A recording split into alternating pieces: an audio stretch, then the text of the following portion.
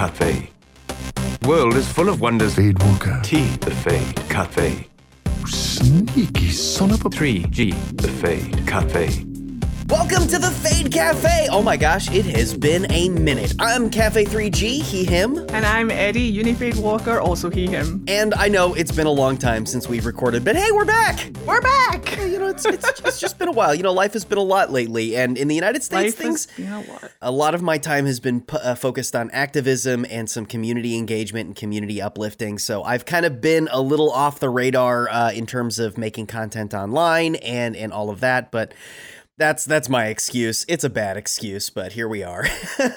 Nah, it's valid. Like, real life will always come first, and you can't, like, you can't be mad at people for having to deal with real life over social media and stuff. I wish other people would deal with real life before social media sometimes, you know what I mean? Yeah, if they would, you know, that would be kind of great. But in the meantime, there hasn't really been a whole lot of Dreadwolf news, because, you know, it's still coming at some point in the next couple of years.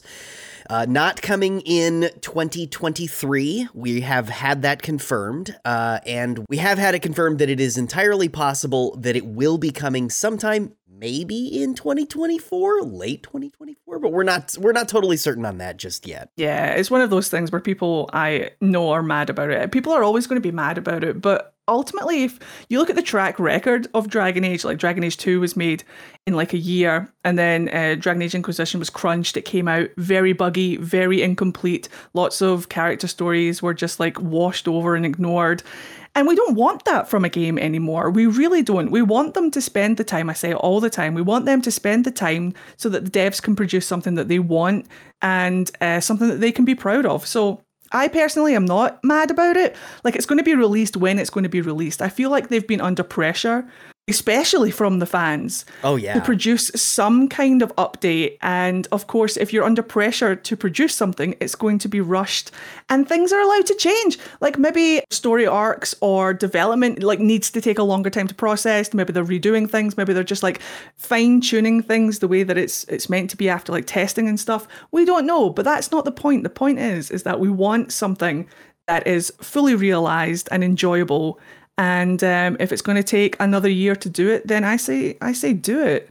Take as much time as y'all need, BioWare. We know that you are going to release something that we will... Well, some of the fandom is probably going to enjoy it as soon as it comes out the gate. There's probably going to be a segment of the fandom that is going to hate whatever you put out. And that is just kind of the nature of game development. Especially with a fandom as large as Dragon Age. You're going to have people that are going to be excited, some people who are not going to be excited. And, I mean, you know, you can't please everyone. And I'm excited to see what they finally come out with, because this will be the first project that doesn't have David Gator attached to it as well.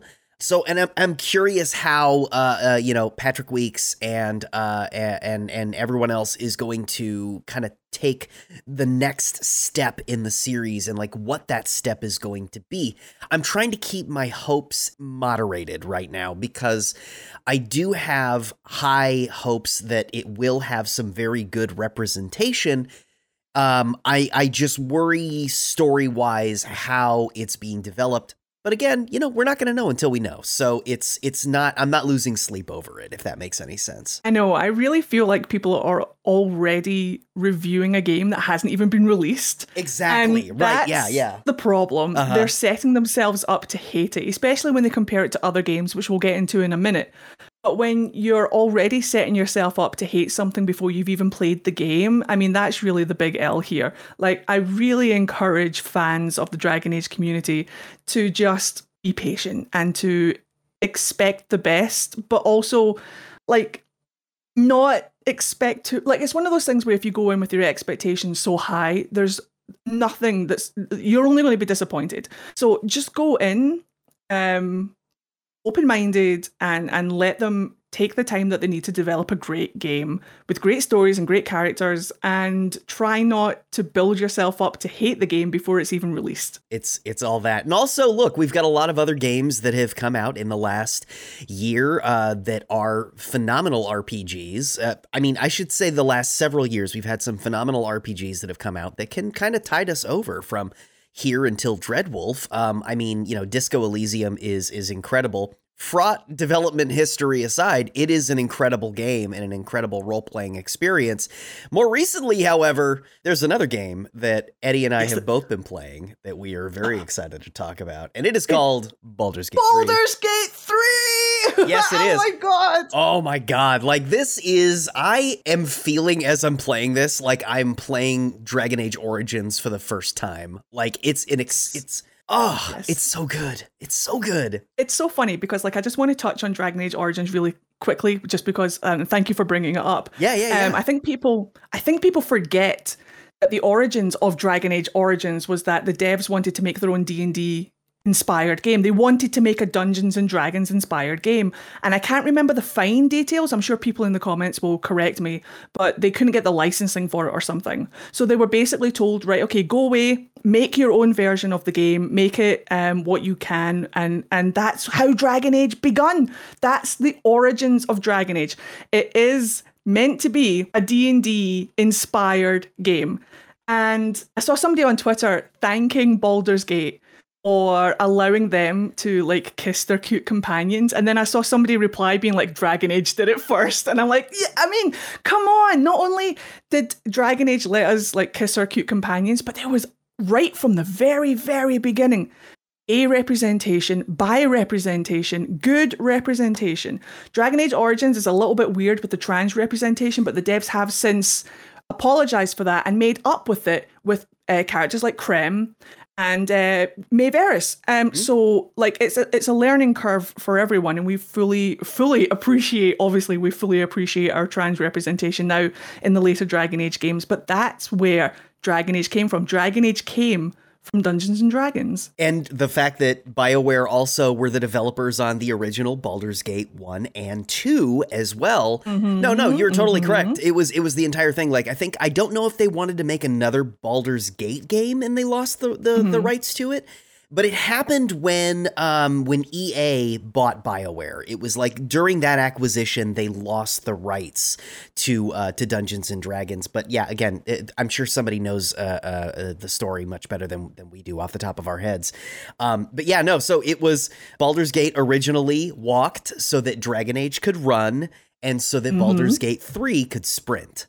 So that's kind of where we are. It's kind of come full circle here, and it's amazing.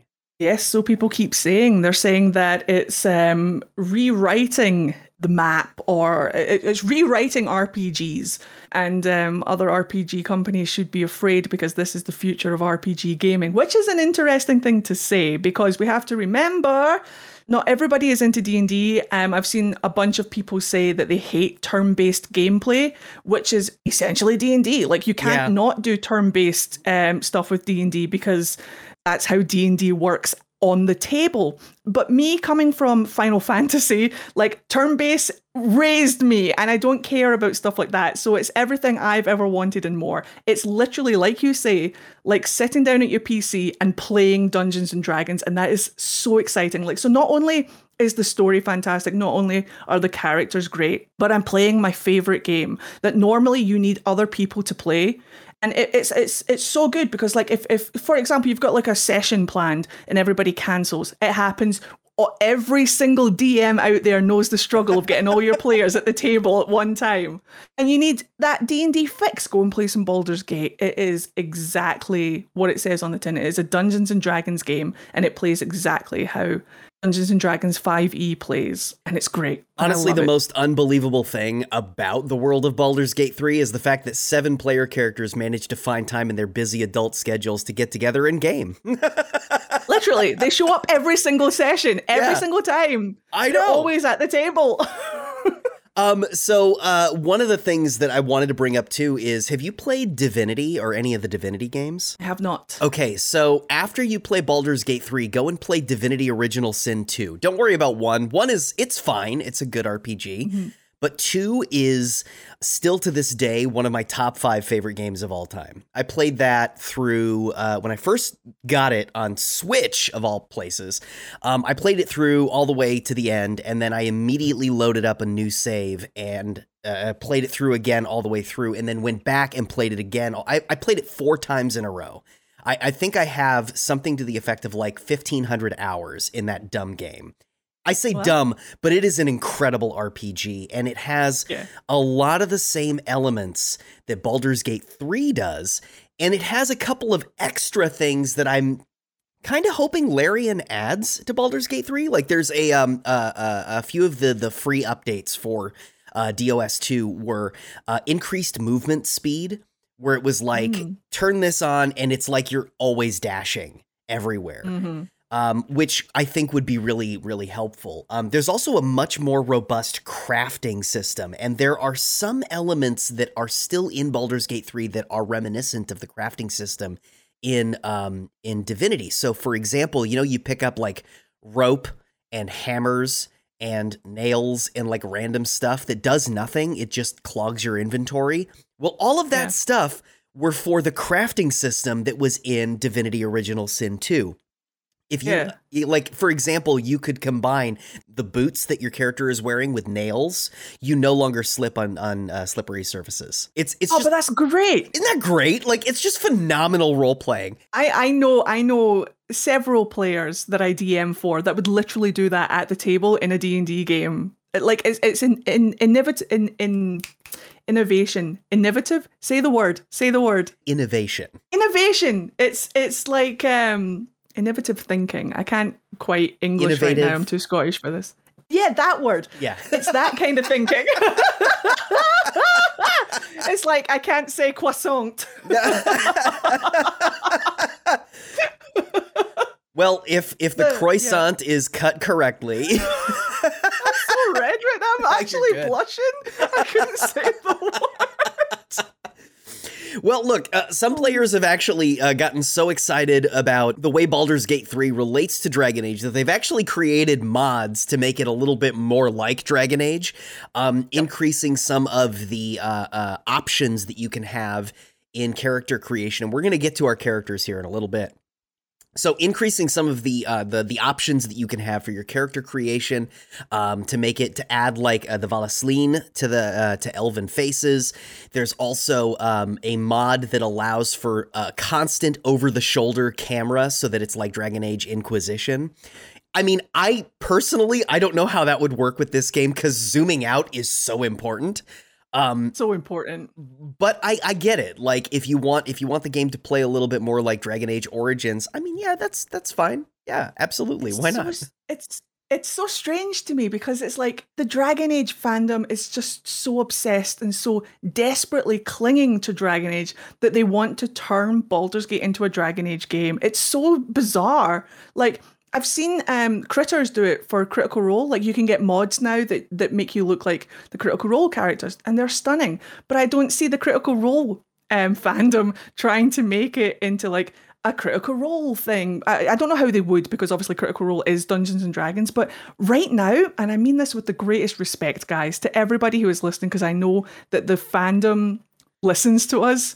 But stop it, please. It's getting weird. It's getting weird and obsessive, please. Dragon Age, we need to just appreciate that other people can have games, that other people can like make things, and it doesn't always have to be Dragon Age. Now, to be fair, Dreadwolf is a long way away, and people cope in different ways. However, I agree with you. It's like, I mean, this game is its own game. I will say the modding community for Baldur's Gate 3 is very good. There have been a couple of mods, though, that I have seen that I'm like, just fucking stop. It's the same people that like change the skin color of certain characters like Vivienne. They'll change her skin color. There are a few. Yeah. So there's mods for Dragon Age where you can do that. There's also now mods for Baldur's Gate 3 that change Will's skin color, and it just makes me want to vomit. It's awful. Absolutely fucking awful. Get the hell out of here with your racist bullshit. Put it in the bin. It's like the mods that turn Dorian straight. I'm like, get it in the bin. No. Put it in the bin right now. Get the fuck out now. of here. Yeah. Stop it. Awful. No. Awful. Absolutely awful. No, we don't want that. That is not a part of the community. That's not a part of the Dragon Age fandom. Well, okay, there are some people within the Dragon Age fandom that are like that, but you're not a part of the Dragon Age fandom. You all are a bunch of sick jerk-offs. Like, Yeah, stop that. Yeah, no, it's not okay. Don't do that. Just accept the characters as they are. Accept all of the characters as they are and as they are presented by the developers, because they have some very specific things in mind for these characters for representation. And Baldur's Gate 3 does some pretty incredible things with character representation. I mean, hell, why don't we just start going? Let's talk about our characters a little bit. Do you want to tell me a little bit about your OC? My character is based on my actual bard that I play in D&D. He's the closest thing to like a self-insert that I have, but I don't think of him as me. When I say self-insert, I just mean like, you know, when you're at the table and you're role-playing a character, you're thinking in your head, how would my character respond in this situation? Well, my self-insert character is a self-insert because it's like, how would I react in this? He's the easiest one to play because he takes the least amount of thought, if that makes sense. He's a bard tiefling. He's yellow because yellow is my favorite color. His name is Ian. It's Irish. It means little flame or little fire. And he is just chaos incarnate. And I fucking love him. He's so funny. I love all the bard options that you get because obviously, like, I asked my Twitter, my Twitch following, like, what class do you see me as? And it was just bard. You're always making jokes. You're always singing. You're always sassy. You're always sarcastic. You're a bard. And I'm like, that'll do. I can see it. So, oh, yeah, for sure. So yeah, he lost an eye recently. Yes. So he's only got one eye. Uh-huh. So we were all kind of shook about that, but now it's kind of grown on us that he's got this one normal eye and this other eye is like black and on fire. It's just great. It's great going through the campaign with him. Like I say, he's a college of lore because when I play Dragon Age, I'm all about the lore. Mm-hmm. So it just made sense that I would play a college of lore bard. And like I say, his name is Ian. He's a yellow tiefling and he is so fun to play. So my character is, he is also a D&D OC that I made several years ago, and continuing continuing my trend of creating D&D characters with absolutely buck wild names. His name is Grundlebreaker Hoofenbrock.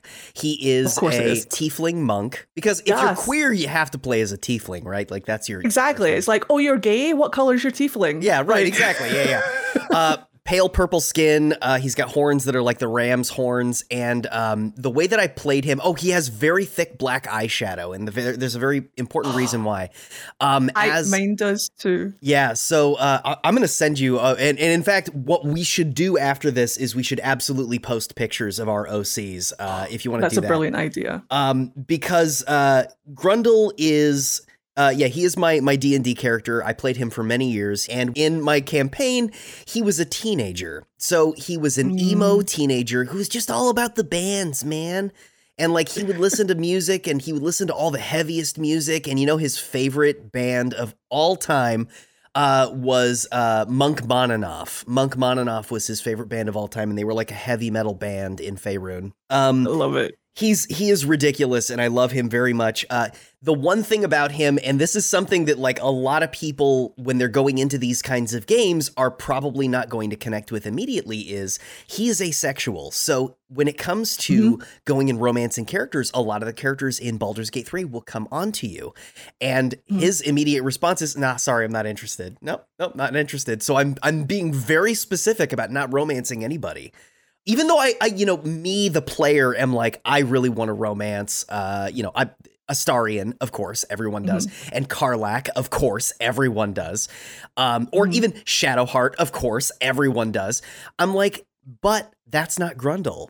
Grundle doesn't do that. He is ace. So for him, it's like I've got all these friends around me, and I'm happy with all of my friends. So he's just good friends with everyone. Yeah, my bard is pansexual, demisexual, but I do have, and I am planning on making my wizard, who I actually play in D&D, who is asexual. And when I play my wizard, I will be playing him in a very similar way. He's there for companionship, not for like the act itself. He is incredibly asexual. So when people will flirt with my wizard, I'll be playing him in the same way, just kind of like, that's great and all, but nah, it's all right.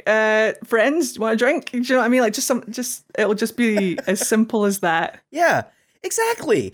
I'm really interested to see how that companionship develops as the game goes on, because in Dragon Age there is the ability to have good friendships with characters that does not become sexual. And I think that's really cool. Like it is possible. There are a couple of romances, not very many, that you can have that are non-sexual romances. But I'm curious to see how Larian handles that as the game progresses. I'm up to Act 3 now, and I've had to push off basically everybody in my party. Because it's just the thing that they do. I just sent my character to you, so now you can see. I can see him. He looks great. I'm trying to see if I've got a picture of mine to send back. Yeah. 1 minute. It's phenomenal. But like, I feel like the other thing about this is that obviously Grundle is getting along very well with Shadowheart because she's also an emo kid. And they're like, again, she's tried to romance him now twice, and he's said no, I'm not interested, but now they're friends. And like, if you look at their companionship thing, I think she's probably the best friend he has in the game right now compared to all of the other characters who I pretty much swap out at will, but at will. Will. No, I keep Will in my party for a very good reason, because Grundle is not very charismatic, but Will is. That's the good thing about playing a bard, is that we're all charisma casters. Yep, exactly. But yeah, no, it's so fun to like bring your companions in as you need them. Oh, hey, I need to pick this lock. Well, Grundle can do that a little bit because he's a monk and he's got really high sleight of hand, but we bring Astarion in and he's got advantages on everything and he can pick something. If he rolls a 2, he could probably still pick a lock with a DC of 20. So it's kind of ridiculous, but it's so much fun to go through this and like learn more about the characters, learn more about the lore. There's a lot of little details too that are references to other major D&D campaigns. I saw a tombstone that said, "Here lies MT," as in Molly Mock Tea Leaf. It could be somebody else, but maybe it's that, but the grave was open. So that was why I looked at it and I went, I wonder if that's a crit roll reference. It's pretty cool. I'm looking at your tiefling now and I love him. Oh, I love him so much. Oh, that's great. But yeah, no, so like, and the character creator is so great. One of the things that I love is that they've decoupled body type and genitals and also voice, if I remember right. So you can kind of... That is correct. You could create trans characters in this game. Now, we did run into a thing, Nerdy and I were talking about this a little bit, where she wanted to create a character that had a bit more of a slender body type, but is still a man. And there wasn't really an option for that. It was only like mostly female body types are the ones that have that are more slender than but the masculine body types are a lot more broad. So she kind of had to compromise with that. But there are mods that fix that, and I'm sure that Larian in the future is going to change that as well. But it's still pretty cool that you can create trans characters. You can create non-binary characters, and everybody in the game will refer to you as non-binary. Pretty rad, actually. That's what I did for my bard. As soon as I saw the non-binary option, I was like, that one, please.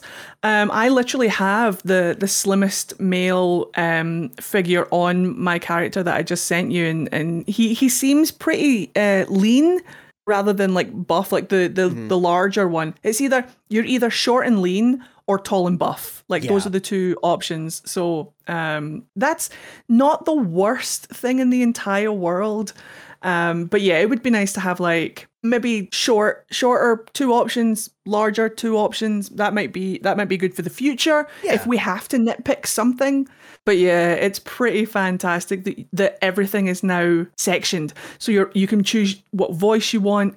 The voice isn't governed by what build you make, and it's not also governed by the genitalia that you can pick as well. Personally, for myself, as someone on the ace spectrum, I turned genitalia off for two reasons. For 2 reasons. One, I don't care to see it. I don't care to think about it. I don't want it. It's a wonderful thing that I don't want it to not be there. I think it's a good thing to include. But me personally, the last thing I want to see, even on my own character, his junk. So I turned it off, but I also turned it off because I stream it on Twitch. And I know that it's not an issue on Twitch because it's not focused. It has to be like part of the game and part of the ship, part of the crew. Do you know what I mean? So like Twitch won't be too bad about it. But again, there are people in my community who are like me and are just like I get shy whenever the romance scenes, even in Dragon Age, whenever I'm streaming and there are people watching and my Inquisitor and Dorian start, you know, like kissing and stuff, I like slink off to the side, just be like, okay, I'll be right back, because that's just how I am. So I like that there is also an opportunity to turn that off. It's very inclusive in many ways, and I want to thank Larian for not just including everything being separate sections, but for also having the inclusion of, would you like a fig leaf instead? And I'm like, yes, please. I would love a fig leaf. That would be marvelous. Thank you. I don't want surprise dick. Yeah. Thanks. That's great. I appreciate. I'm thinking of when I played Mass Effect Andromeda and I romanced PB. I had to turn on blur on my stream because that romance scene is, and I mean, a lot of the romance scenes in Mass Effect Andromeda are pretty explicit. So I was like, oh, I don't know what I can show here. And so I turned on blur and I was like, I don't know. I hope I don't get in trouble for this. And I didn't, and it was fine. But still, I'm glad that they have that option for people who don't want, you know, full frontal nudity in every aspect. I'm not streaming Baldur's Gate, so I'm allosexual, so I'm fine seeing the genitalia, but I do see how other people are not going to be okay with it. I did think it was really entertaining that in their patch notes recently, they had to update it because genitalia was clipping through some of the Githyanki armor. Oh my god. Can you imagine? Oh my gosh. You're trying to like focus on a roll and it's just swinging there outside of the arm. Well, this is a different type of jiggle physics that we're used to, so... Hey, equality! Equality! Are we complaining? It's all about equality. That's right. It's phenomenal. Oh. So who is your character romancing, if you don't mind me asking? Astarion, yeah. Astarion, yeah. God, he's I so couldn't good. resist him. Oh, he's so good. Gosh, his romance. And we're not going to go too deep into spoilers here because there are some people, I mean, the game is relatively new. It's only a couple of weeks old at the time of this recording. So, you know, most people are going to be experiencing the story as they want to. Maybe we'll talk about spoilers and whatnot, you know, in the future. And I know right now too, you know, like I said, I have like 107 hours. I'm in Act 3 now. So I know a lot of the stuff that happens throughout the story. I don't want to spoil anything for you. Thank you. Me who has to look at everything. Me who has to explore everything. Me Everywhere. Who literally will not move on until every inch of the map has been covered. I'm still in Act 1. Yes. I've had it since the day of release, and I'm still in Act 1. I spent like 45 hours, if not more, in Act 1. Yeah, no, I'm the exact same way. It is infuriating to watch me play RPGs.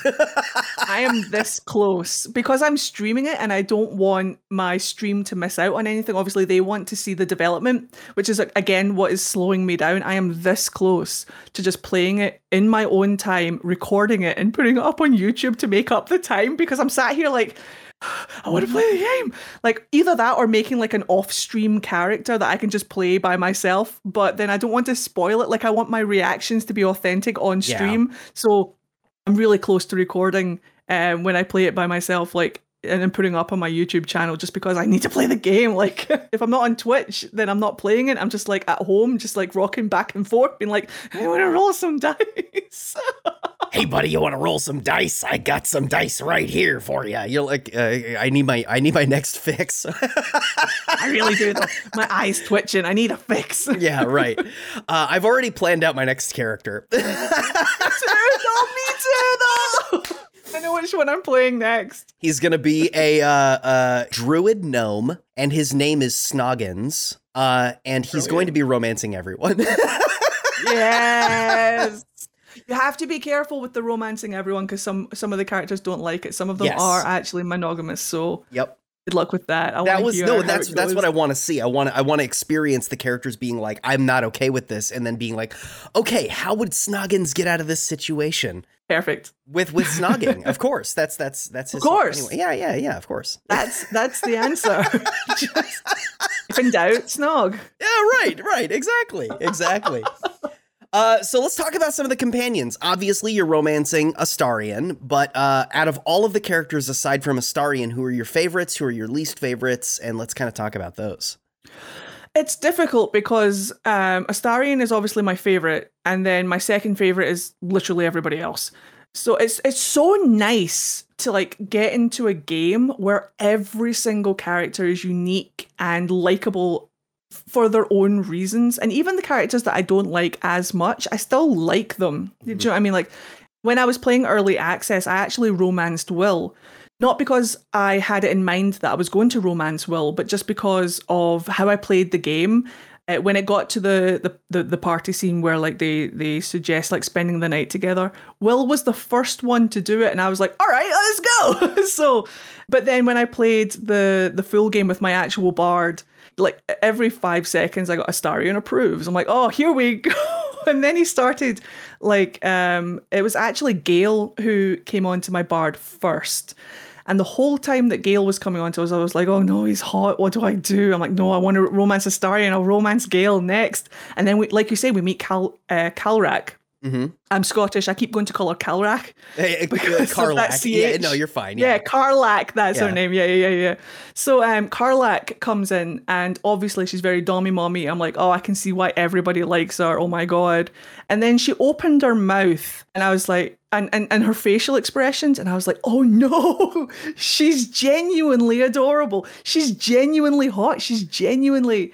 It was like, I was worried that all of them were going to be stereotypes. I was worried that everything was going to be, I've seen it before, it's been done before, I'm so bored of it. No, not a chance. No, every single character is hot and kissable, and this is what we stan.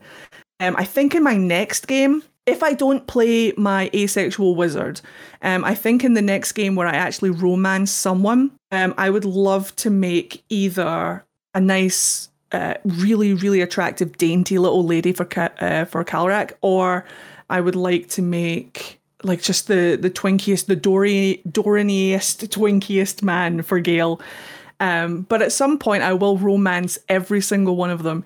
I think that my next favorite is probably Scratch. Oh my gosh, right? Scratch is my next favorite.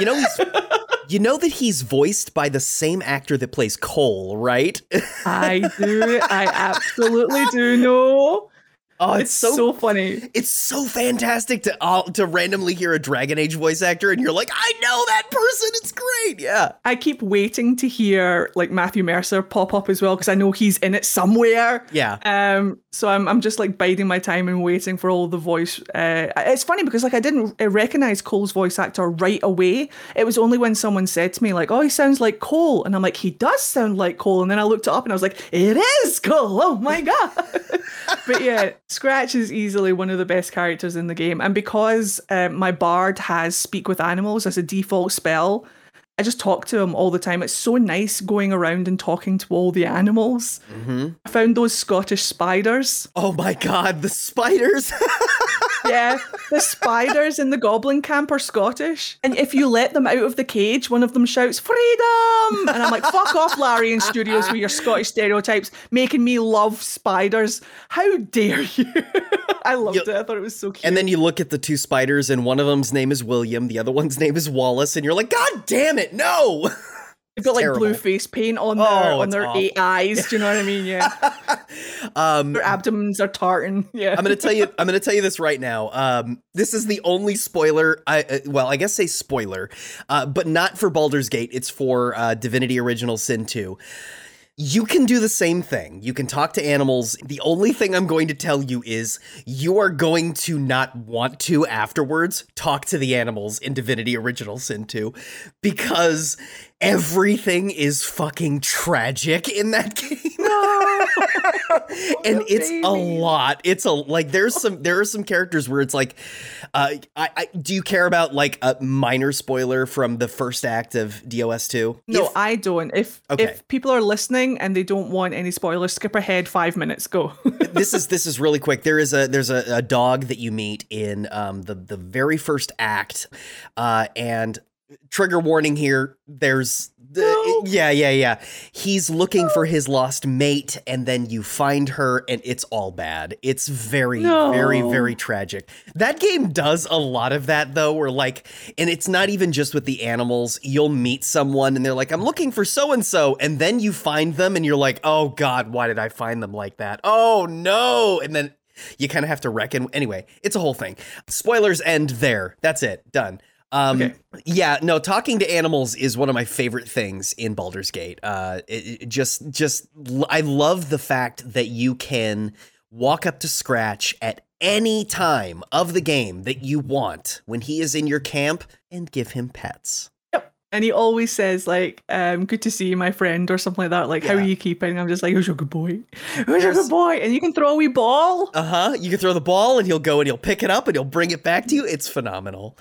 There's another character that, there's another pet that ends up in camp. I'm not going to spoil who or what they are. I know the pet. Yeah. I know the pet. And they're not used to getting pet, but when you do pet them, they say, oh, that's nice. And it's just like, oh my God, my heart is breaking. This is so cute.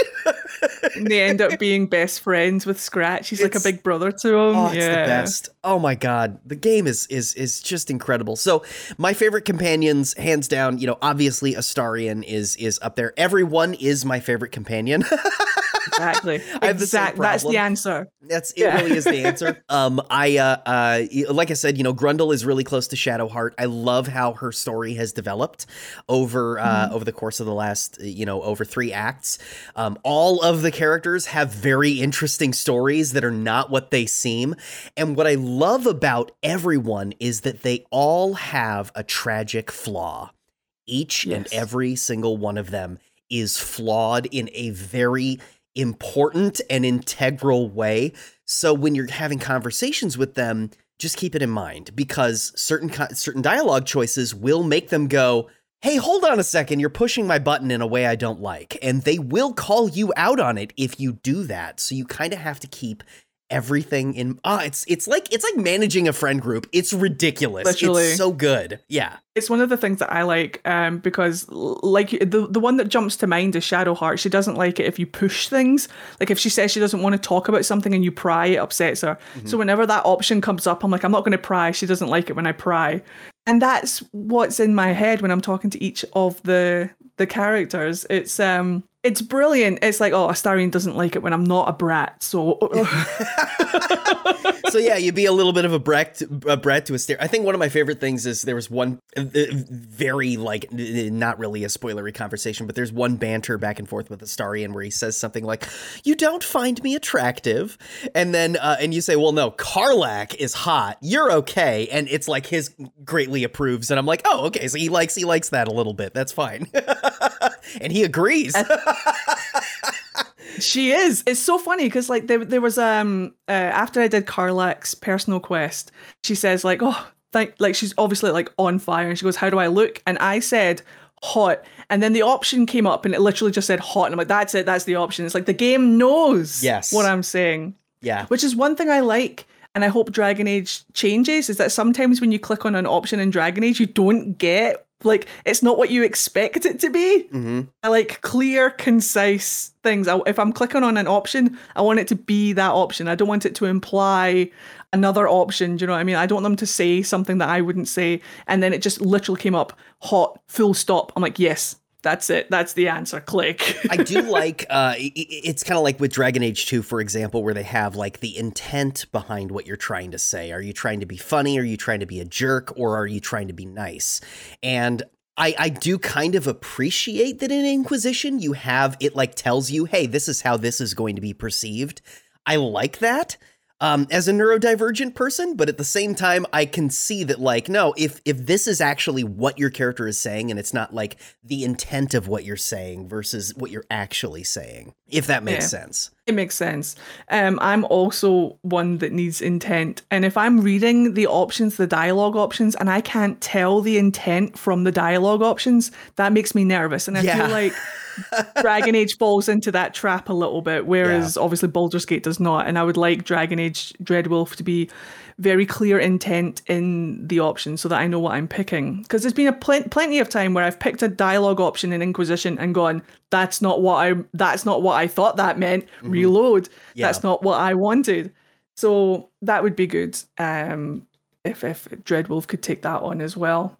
I do have to say that I think that a lot of the characters from Dragon Age would probably get along really well with the companions in Baldur's Gate. And in fact, I was just thinking the other day, I was like, okay, so like obviously everyone is going to get along pretty well with Will, except for like, you know, probably Morrigan is not going to get along too well with Will, but she's a very particular sort of person who would probably get along with Astarion.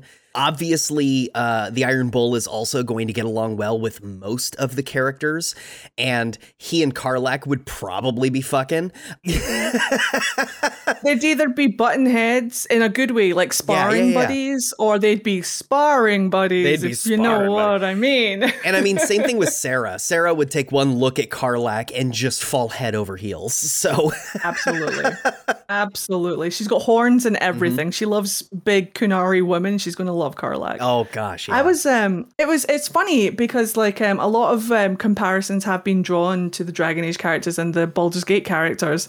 And I made a joke the other day on my Twitch stream because I was listening to Gale talk about his condition, and he said, I'm going to tell you about it, but I need you to trust me. I'm not going to tell you what it is first until you say you trust me. And straight away, my Dragon Age red alarm was going off, being like, Anders, is that you? Anders? Are we going to blow up a fucking Chandra? Yeah, right? What the fuck? It's quite the explosive revelation too. Yeah, you know, it's like, yeah. I was like, oh my God, I've been here before. But that's the only comparison that I've drawn, whereas I've seen people literally draw direct comparisons, and people in the Dragon Age community, as you know, can be pretty toxic when it comes to characters that you like. If you like a character that they do not like, suddenly you're a terrible person and you take on all the traits and ideas and morals of the character that you like. And they're starting to do that, not just the Dragon Age fandom. I don't want to throw just the Dragon Age fandom under the bus, but there are a lot of people who are doing the same thing with the Baldur's Gate companions. If you like a character that they don't like, then you're a terrible person. Or if like people are being shamed for liking characters that other people don't like. And that, again, please stop that. This is not how we play games. Yeah. This is not how we do. Exactly. We don't do that. One of the big things is that people have been very vocal about their dislike and distaste for Lae'zel. And I got to tell you, like, I don't see that at all. Like, I get that she's an extremely abrasive person, and kind of understanding that she's a fish out of water in a situation that she can't control from a very different society. It's very much like watching her kind of deconstruct herself through the course of the game. And so, like, it's, I think David Gator even came to her defense and said, like, no, she's a really, really well-written character. And I see her as similar to, like, an Ashley or almost a Sebastian type character, you know, where Vivienne would be another great example. Yeah, where it's a character that it's going to take a little bit before you sort of get what's making her tick. And it's fascinating to see. And again, no spoilers, but like her story is a slow burn. It takes a while before you start kind of seeing the fruition of it. You do have to deal with her abrasiveness, but I mean, she's a great companion. Everyone is well written, but she's really well written too. She's a brilliant character, and you have to remember that as a Githyanki, she comes from, like you say, a different cultural background. She has different ways of dealing things, and this is how her people deal with things. Her direct rival as a Githyanki is the Mind Flayers, so that's affecting her in that way. I saw somebody very cleverly on Twitter point out that would people still hate Lae'zel as a forward, outspoken, abrasive character if she was a man. That was David Gator. He said that. He brought that up. Was that David Gator? Yeah, So it's so correct, though. I mean, would you like still hate her if she was a guy? She's a brilliant character. It's like with Shadowheart as well. Like, okay, yeah, she's abrasive, but she's hot, right? Yeah. Like she's conventionally attractive, therefore, oh, I love it when Shadowheart like puts me down. What, because that she's like a Githyanki, is that it? Like, what is the difference? What is the double standard here? Mm-hmm. She's a brilliant character. Now, I haven't done her romance yet, but she brings something that I haven't seen since maybe the Iron Bull, because like the Iron Bull is very much like into bondage and things like that. She's more about, she puts it as cardinal pleasure. So I don't know how the romance goes, but I like that it's not as delicate. It's not as pillow talky. It's not as, do you know what I mean? It's something a little bit different that fills in a different palette. And it really upsets me that people don't like her. I think she's a fantastic addition. I like I wonder if it's the same people that don't like Morrigan that don't like Lae'zel. Do you know what I mean? It probably is. Yeah.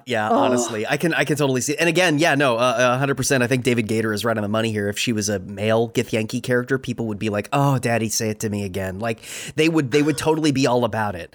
But I don't think that.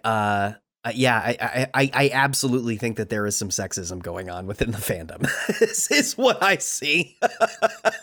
It's something that you all have to question yourselves about. Like, if you don't like a character, why don't you like that character? Is it because is there something genuine about that character that you don't like? Or is it just because you're expecting a specific character to be a specific way? Mm-hmm. And just because they're not that way, does that rub you the wrong way? And if it does, then why? This is all progression. It's all how we better ourselves as people and how we take representation of characters into the future. Like, let's leave all of those prejudices and double standards behind. I think of like the way in which people dislike Lae'zel, and I had to interrogate the reasons why I dislike a character like Oghren, for example. Oghren is outwardly very gross. He is a drunk. He's a mess of a human. He comes on to everyone in a really, really gross kind of way. And I see that as like this, as a very toxic masculine identity. However, I also understand that he is somebody who is broken. He is somebody who is so extremely beyond redemption in his own head that he cannot pull himself together even when the world is at stake. He struggles to keep himself on his feet.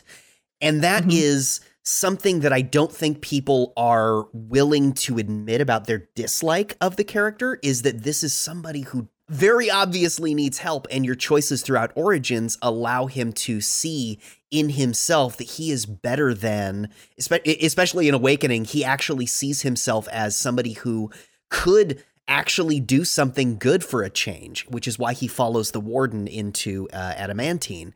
But yeah, so like I see that exact same, I see a parallel there between Lae'zel and Oghren, where it's like these are two characters who on the surface are very abrasive, but there is a reason for that abrasiveness, and there is a reason why those characters are acting the way they are, and it's incumbent upon you, the player, to recognize that they are written that way for a reason. And I will say Lae'zel, much better written than Oghren, but the point still stands. Yes.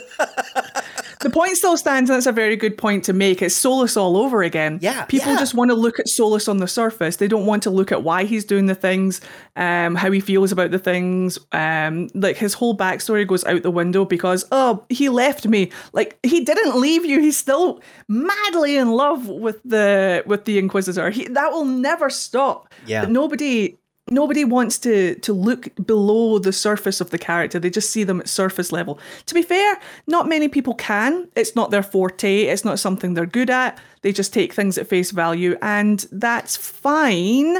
But there are other factors involved, and people are more than skin deep.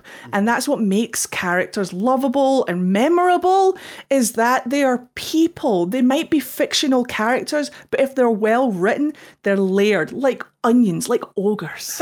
They are layered. That's how we remember them. 2D characters have like one-dimensional characters, surface level characters.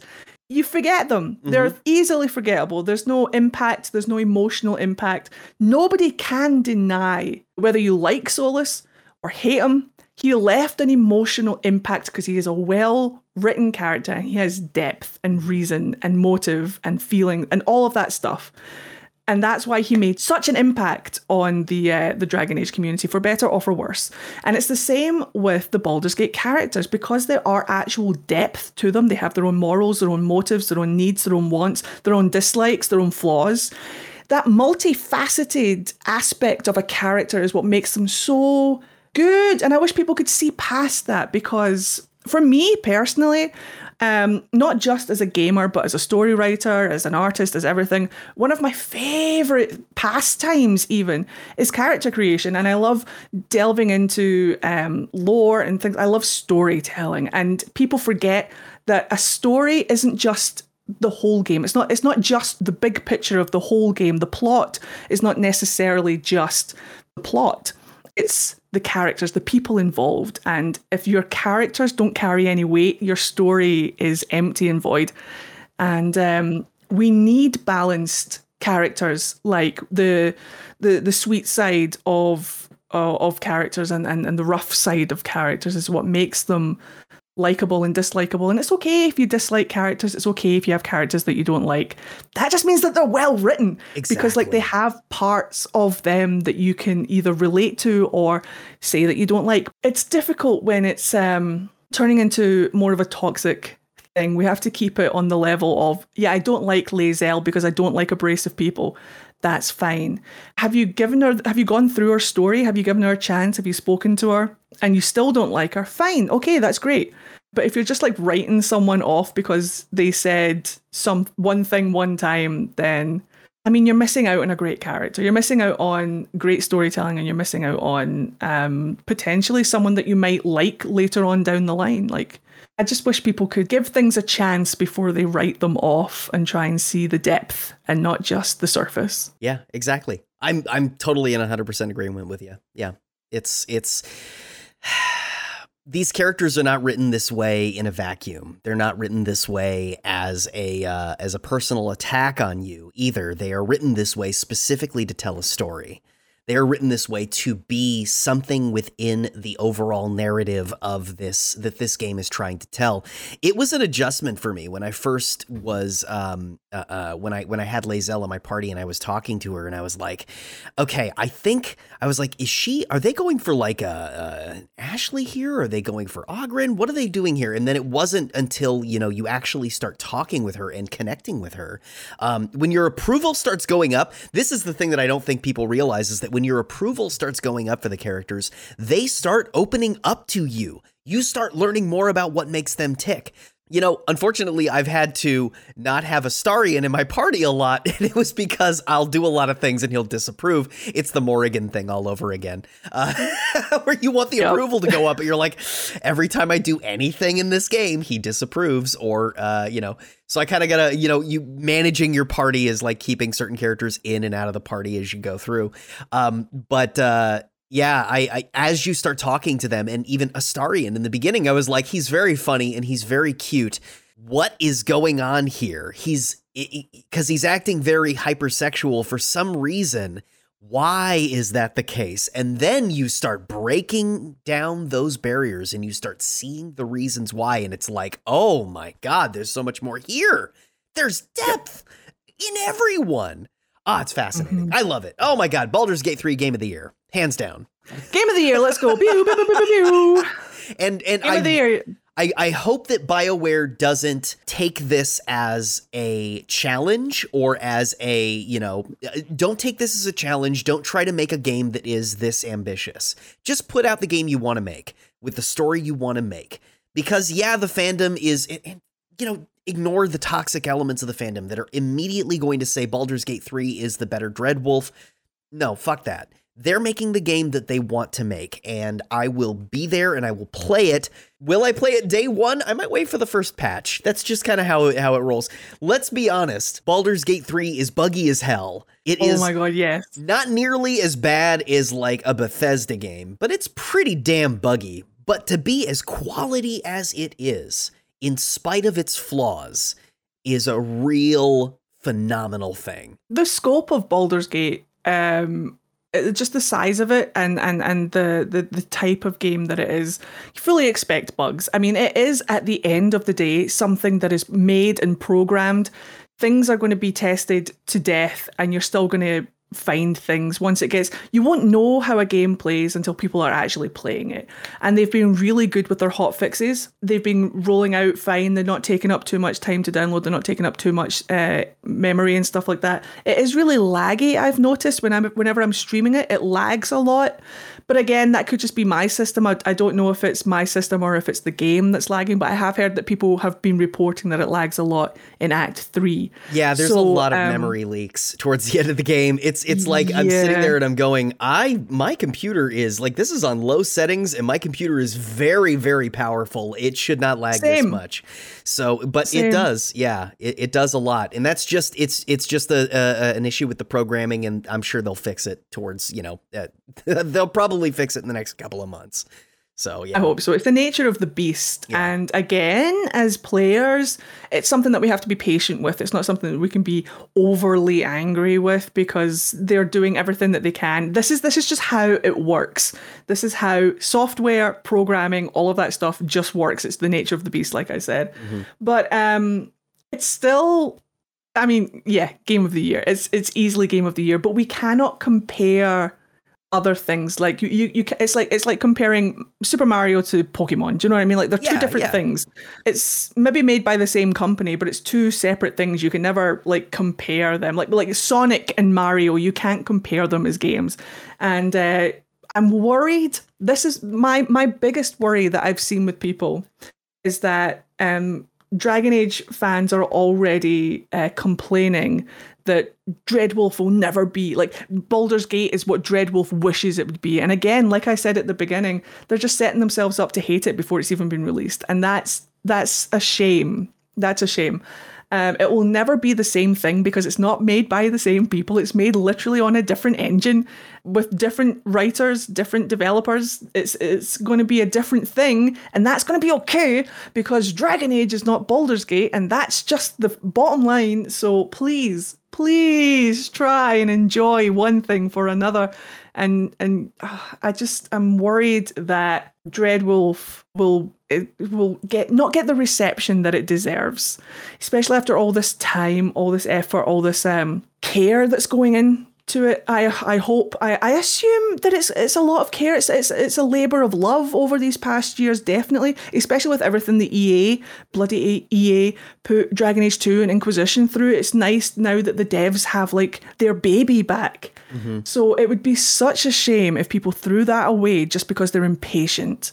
So please, if you take nothing else away from this podcast today, Baldur's Gate, Game of the Year, Dragon Age Dreadwolf, let's be patient and not hate it before it comes out. Great. Something that James Stephanie Sterling said in a video that they released just in the last week or so was about specifically this, and about people not recognizing what a position Larian was in before this game was released. They had put out, like, to this point, a couple of extremely well-received games. And they were releasing something they're already on a career high with their last game, Divinity Original Sin 2. So now they basically had a lot of that engine already built. Now all they had to do was kind of port things over. A lot of the same engine works. A lot of the same mechanics are the exact same. They have multiple studios all over the world with like 400 employees, all of them working on one game. So that basically is telling us that, like, look, they have a pretty decent sized team, maybe not as large as some of the larger AAA developers, but they've got a lot of money behind them. They've got a lot of resources behind them. And they released this game in early access 3 years ago, and it was a mess when it came out 3 years ago. Yes. But what they did is throughout the course of 3 years, they documented everything. They used their players as QA testers and like, oh, okay, so here's something that, well, let's fix this, let's fix this, let's fix this. And so over the course of the last 3 years, they've been polishing this game up to make it what the players want it to be. So they had a lot of wind in their sails going into this release.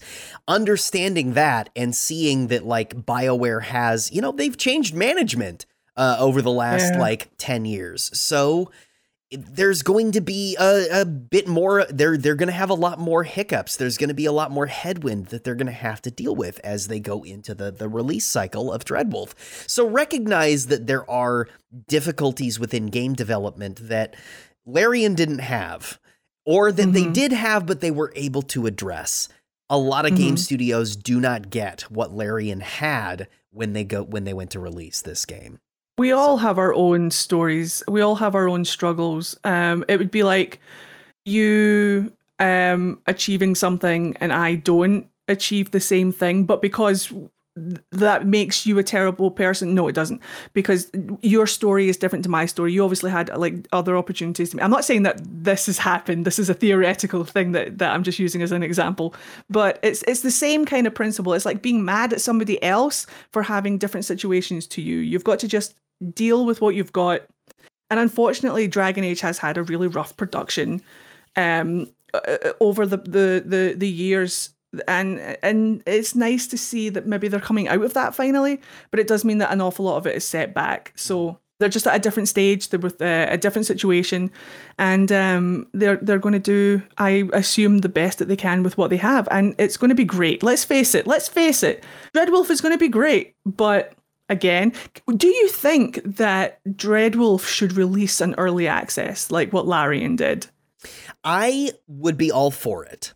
However, with the caveat that if they do that, it will immediately be negatively received as an incomplete game. That's kind of what's going to happen, is if they release this in early access, people are going to nitpick it to death, and when it finally releases the full version, they will. It's just the nature of the beast, and it's because BioWare has had such a history of releasing, not broken games, but games. I mean, if you look at, for example, Mass Effect Andromeda is a fine game. In fact, I would dare say it is a really good game. It's incredible. I put it on the same level as Mass Effect 1 in terms of quality now. But when it was released, it was a broken, buggy mess. And what happened? The sales suffered, the reception suffered, everything suffered because of that, and BioWare had to kind of roll it back, and then, they fixed it over the years. But people don't talk about Mass Effect Andromeda now as a shining example of what a science fiction RPG could be, even though it is. Even though it absolutely is. They don't see it that way because it was released and it was buggy on release. If it was released in early access and it looked like it did, people still would have had the exact same response. So, but that's the point. That, like you said, that's the point of early access. The point of early access. I agree with you. Yeah, totally. This is the problem: is that you're right. No matter what BioWare do from now on, the Dragon Age fandom is going to hate it. Yeah, they've put the BioWare devs now between a rock and a hard place, and it's really becoming a problem when I see people on Twitter constantly saying, right, okay, we've had enough of this now, BioWare, release a trailer, when's the game coming, BioWare, you keep saying the game, we've had enough, we're impatient, we just want answers now. It's like, calm down, please stop that, because you're damned if you do and you're damned if you don't. Even if they did release an early access, they could release the first kind of like chunk of the game, like what Larian did. They could listen to all the feedback and perfect the game, listen to what the players want, and then take that into the actual development of the actual game and make it better. But they won't, because you're right. They will nitpick. They will absolutely slam them. It'll just be Twitter feeds of, we wanted the full game and we get this.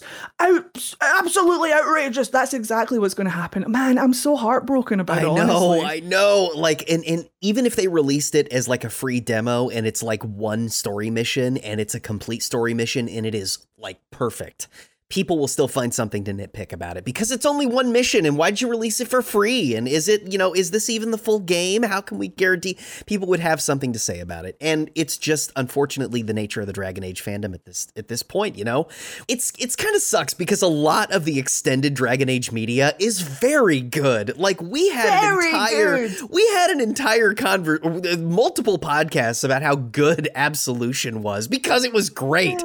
I went through and I read all of the comics, and we do still need to talk about the missing too, which yes. Don't worry, that is coming too in the future. I went and I read all the other comics, and I'm like, these are phenomenal. Like, oh my God, this is incredible. The artwork is good, the characters are good, the story is good, everything is good. So there's something about the fandom though that like they have this need that if it's not perfect, if it's not exactly perfect, and even if it is, they're going to have some issue with it. So the best thing I could tell you, Eddie, is when the game comes out, we're just going to have to deal with the fandom and like trying to let their criticisms not be criticisms of us as content creators within the Dragon Age fandom get to us, because somebody is going to always have something negative to say about it. And I guess that's their prerogative. And for us, it's just going to have to be like, look, y'all can say what you want. We're just going to go into this with an open mind and know that that is the way that that will keep our peace of mind in a positive space. Exactly. If we play the game and the game is terrible, we'll report on it, but we'll go in open-minded, open-hearted, and just hope that it's everything that the devs want. If the devs release something that they are proud of and can say is what they wanted, it was their vision, it was their baby, then that's a win for them. If what they put out is not good, we will report on that. Of course we will. But I don't think it's going to be as bad as everyone says it is. In fact, I'm still very excited. Quietly excited. Big same. I agree. So what's next for us? Well, we're going to continue bringing you more updates for Dragon Age Dreadwolf as they come out. We're going to continue talking about Baldur's Gate 3 because there's a lot to talk about. And in fact, I think the next podcast we should talk spoilers. Okay. Because, if you're okay with that. Certain character aspects and certain things that the characters are going through. I know you're only in Act 1, but I think that by the time that we hit the next podcast, you're probably going to be in Act 2. Probably. I think so. Yeah.